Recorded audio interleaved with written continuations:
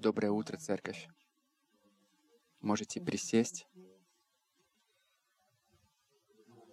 Даже особо не знаю, что сказать. Дариус начал, Ромас уже закончил. И это та тема, о которой я хотел говорить. Спасибо тебе, Ромас, за твою открытость. Я верю.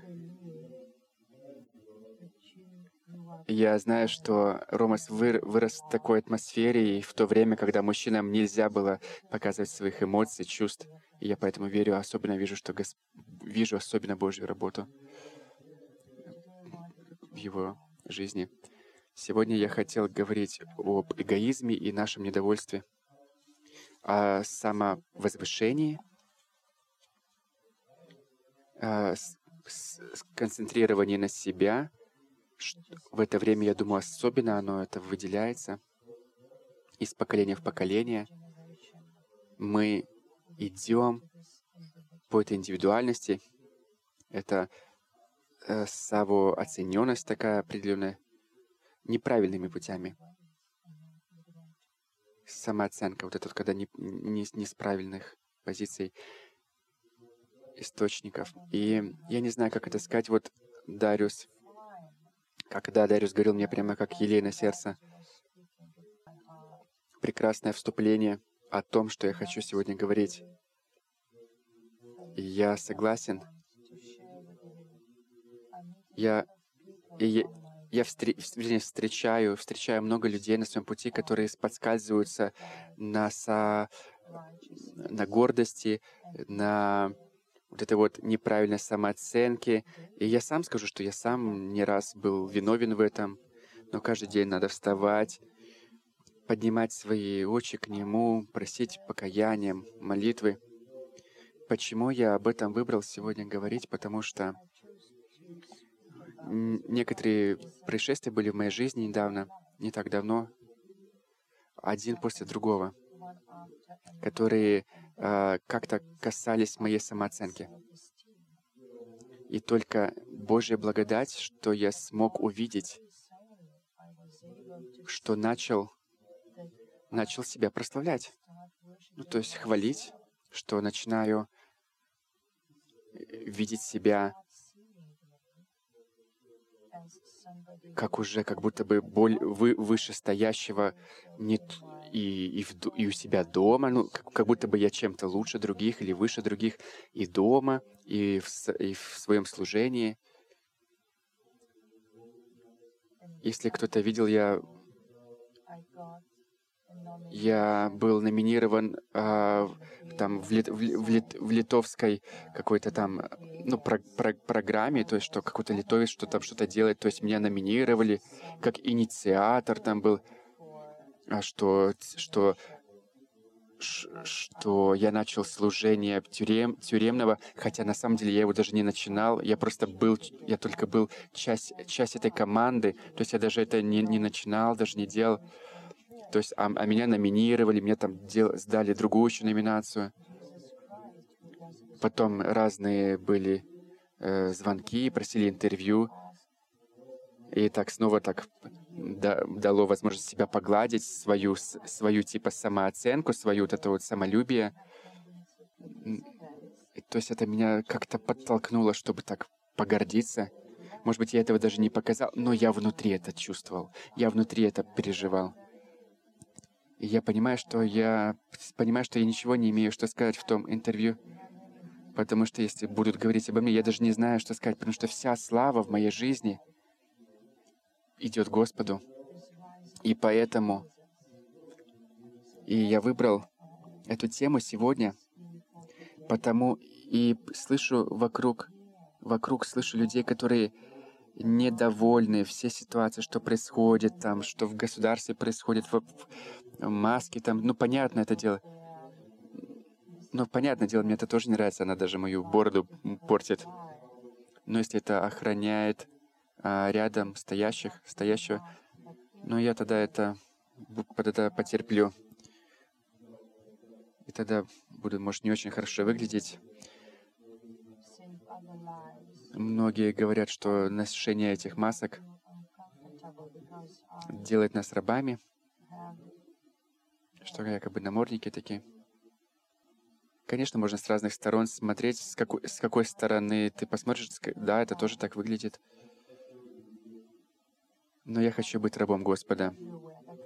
И если Бог мне сегодня не говорит лично снять, если Бог мне не говорит лично снять эту маску, то я тогда ее буду носить, потому что Бог меня учит благословлять власти, благословлять, молиться за них. И я буду тогда слушаться. И Тимофей пишет в 1 Тимофее, во 2 главе, он говорит, в первую,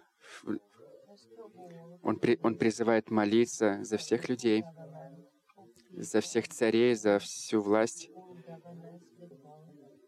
Он говорит, что это угодно Богу. Он говорит, особенно молитесь за правителей, всех, кто стоит у власти. Молитесь, чтобы мы вели мирную, спокойную жизнь, исполненную преданности Богу и почитания Его. Это хорошо и угодно Богу, Спасителю нашему, который хочет, чтобы все люди были спасены и полностью познали истину. Если мы говорим постоянно негатив в свою жизнь, какие результаты мы имеем? Негативные результаты. И если миллионы людей постоянно говорят негативные вещи о своей власти, какие результаты мы сами получаем обратно? Я думаю, то, что мы сами заслуживаем.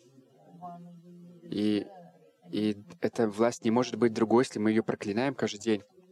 По несколько раз в день говорим плохо, смотря в социальных сетях, соглашаясь что-то с чем-то, будучи на какой-то, соглашаясь с тем, что не есть от Господа, или, может быть, даже унизить кого-то, пытаясь унизить.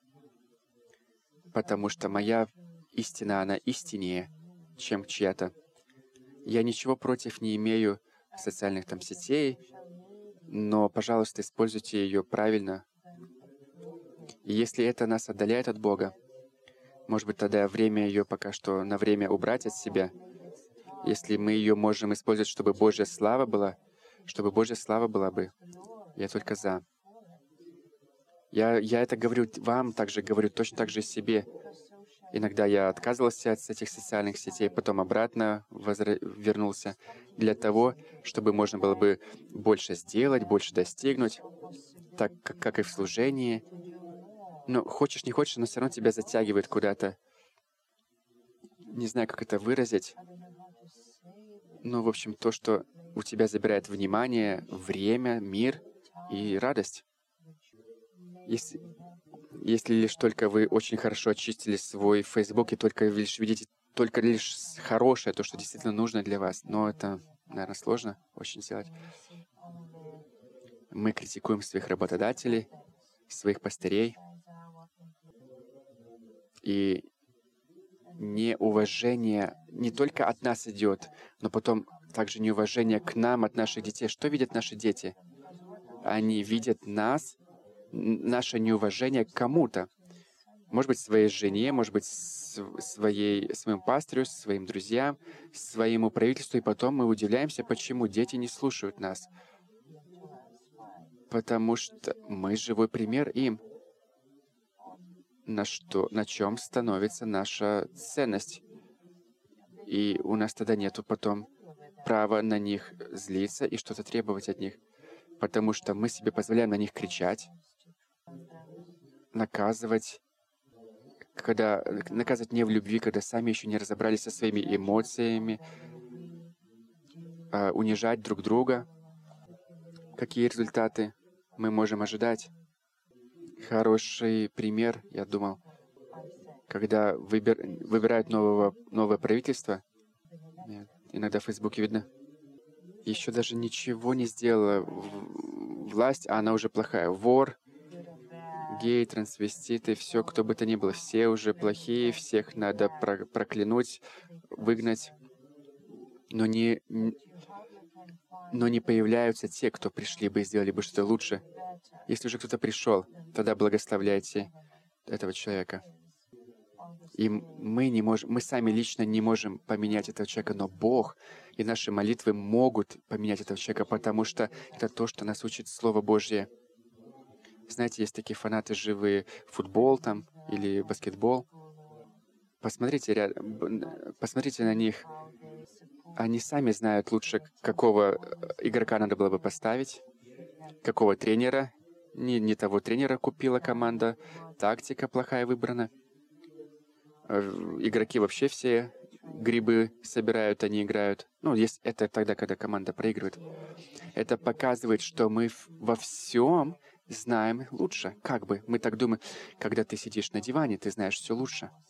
И когда ты кнопочки нажимаешь, когда тебе некому высказать своего огорчения, ты тогда приходишь в социальные сети и там это изливаешь. Но нужно приходить к Господу и там изливать, и открывать свое сердце. Я понимаю, что мы много что делаем, не понимая, на подсознательном уровне, потому что мы это когда-то видели, наши родители так поступали, которые на нас влияли. То, что на них влияло,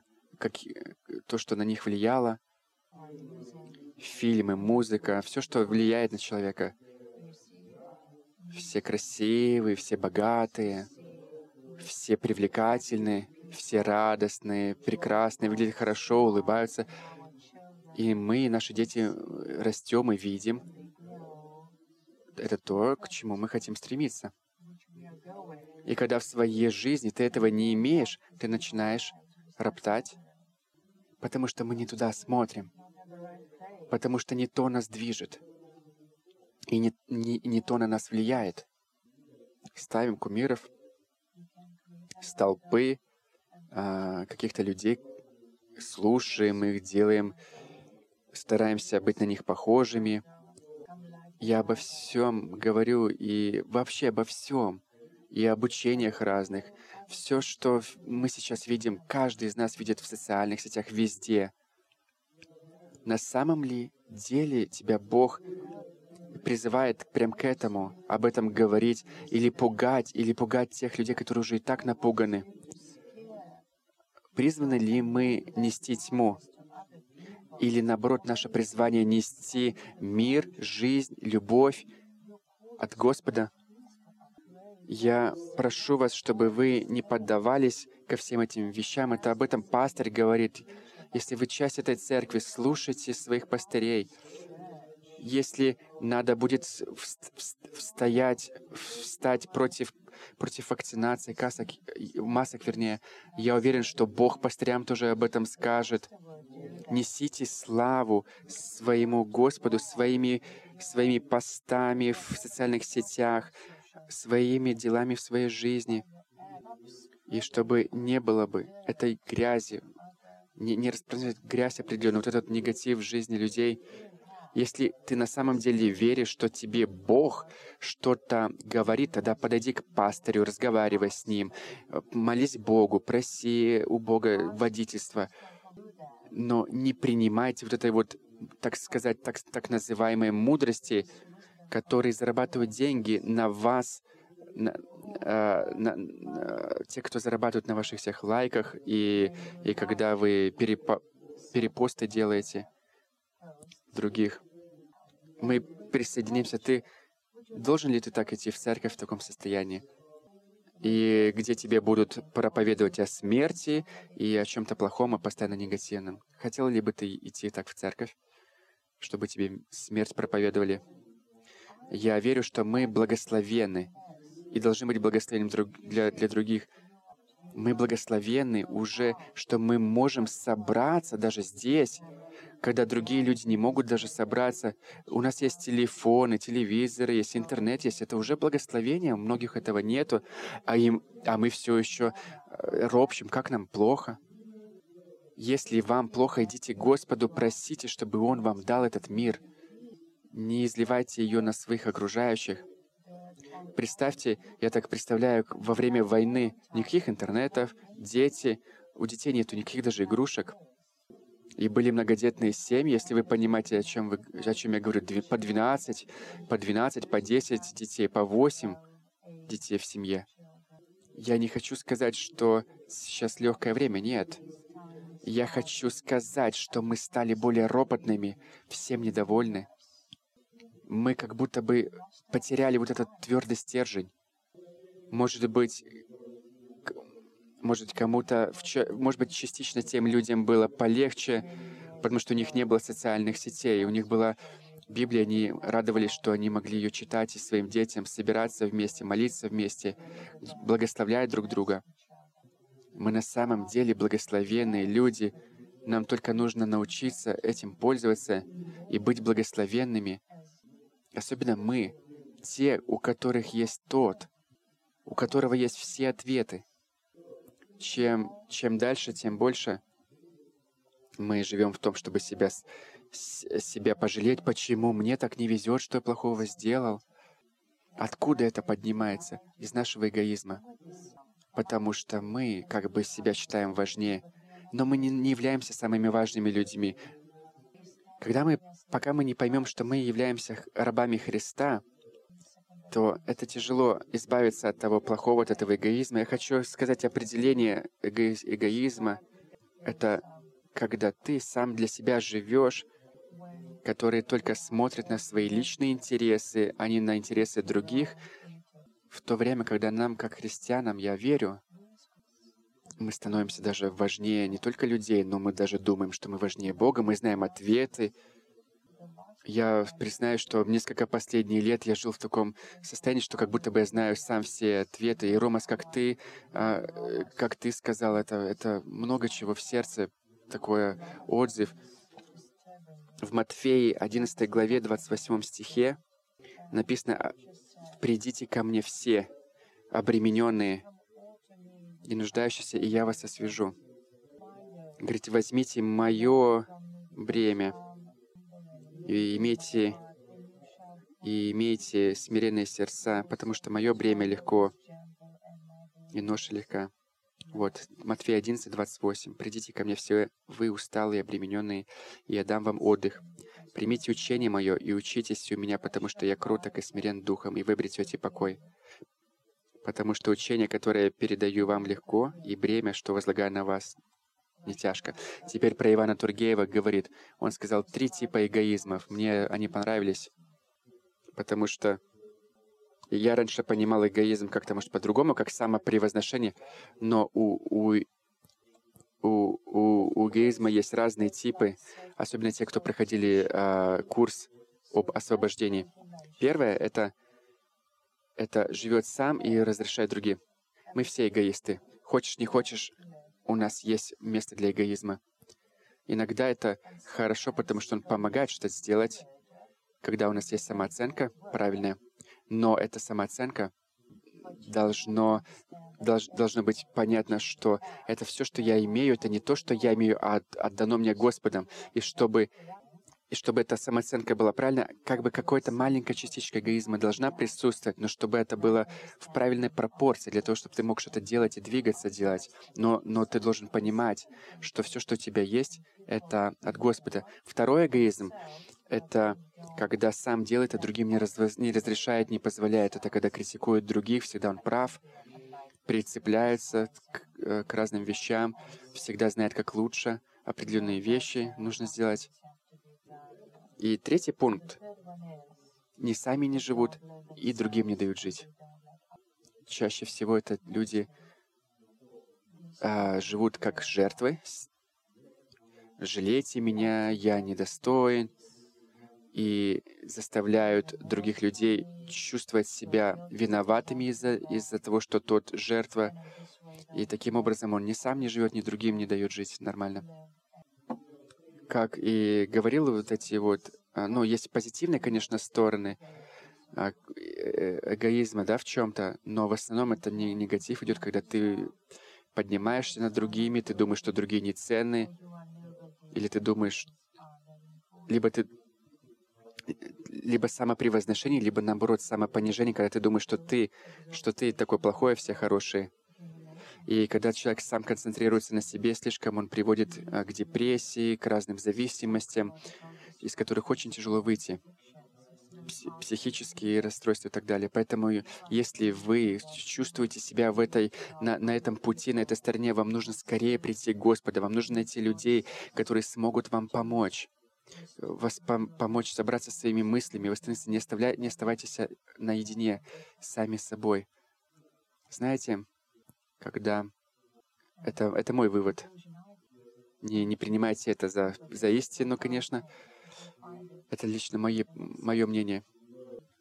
Когда змей искушал Еву есть тот плод, я понимаю, что не было рядом Бога, не было мужа рядом. То есть в прохладе дня она гуляла. Там написано в Бытие, говорит, что в прохладе дня, когда они услышали Господа, когда Он шел в прохладе дня, они спрятались. То есть Бог приходил к ним вечером, может быть, после работы, поговорить с ними. Ну, я так просто думаю.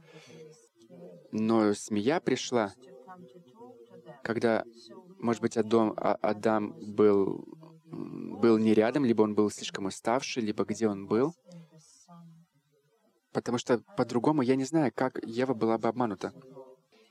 Если бы она была бы не одна, если бы с ней был бы рядом Бог, как ее Бог обманул, как ее дьявол обманул, змея. 3 глава, 15 стихе написано: «Я сделаю женщину...» Нет, подождите, это не то. Не 3 глава. Значит, когда змей ей дал этот плод, она съела, потом она дала своему мужу, и он стал недееспособным. То есть я понимаю, что в самом начале ни Бога не было рядом с ней, ни мужа не было. И когда мы... То есть мой вывод такой, что когда Бога нету рядом с нами, когда мы от Него на расстоянии далеко, когда мы не являемся в Нем, а Он не в нас, нас легко обмануть. И Библия об этом говорит. Поэтому Библия говорит: постоянно молитесь, постоянно бодрствуйте. Потому что дьявол приходит обмануть тебя. Особенно тогда, когда ты не рядом с Богом, когда ты не рядом с другими людьми после Бога. Я смотрю, что время меня заставляет уже заканчивать. Я быстренько пробегу по нескольким местам, чтобы чуть-чуть больше сказать о том, что я сейчас сказал. Михея, пророк Михей, 6 глава, 8. Написано: «Человек, Господь сказал тебе, что есть добро. Вот что Господь хочет от тебя. Со справедливостью относись к другим. Люби преданность и милосердие». Притчи 22:4. Притчи 22:4. «Почитание Господа и смирение приводят к богатству, чести и истинной жизни». Знаете, у человека есть более склонен человек быть гордым и несмиренным. 8:13, притчи 8:13 написано о страхе Божьем. Написано: «Господа чтит человек», это значит ненавидеть зло. Если Господа чтит человек, то он ненавидит зло. «Я, мудрость, ненавижу тех, кто полон гордости и высокомерия», написано. То есть надо смотреть, чтобы сердце наше было, чтобы не было этой гордости в сердцах, чтобы смирение было перед Господом. Мы знаем прекрасно, что сделала гордость с Люцифером. Она его превратила в сатану. Правильно? Знаете, в Исаии, в пророке Исаии, что написано? Как ты с неба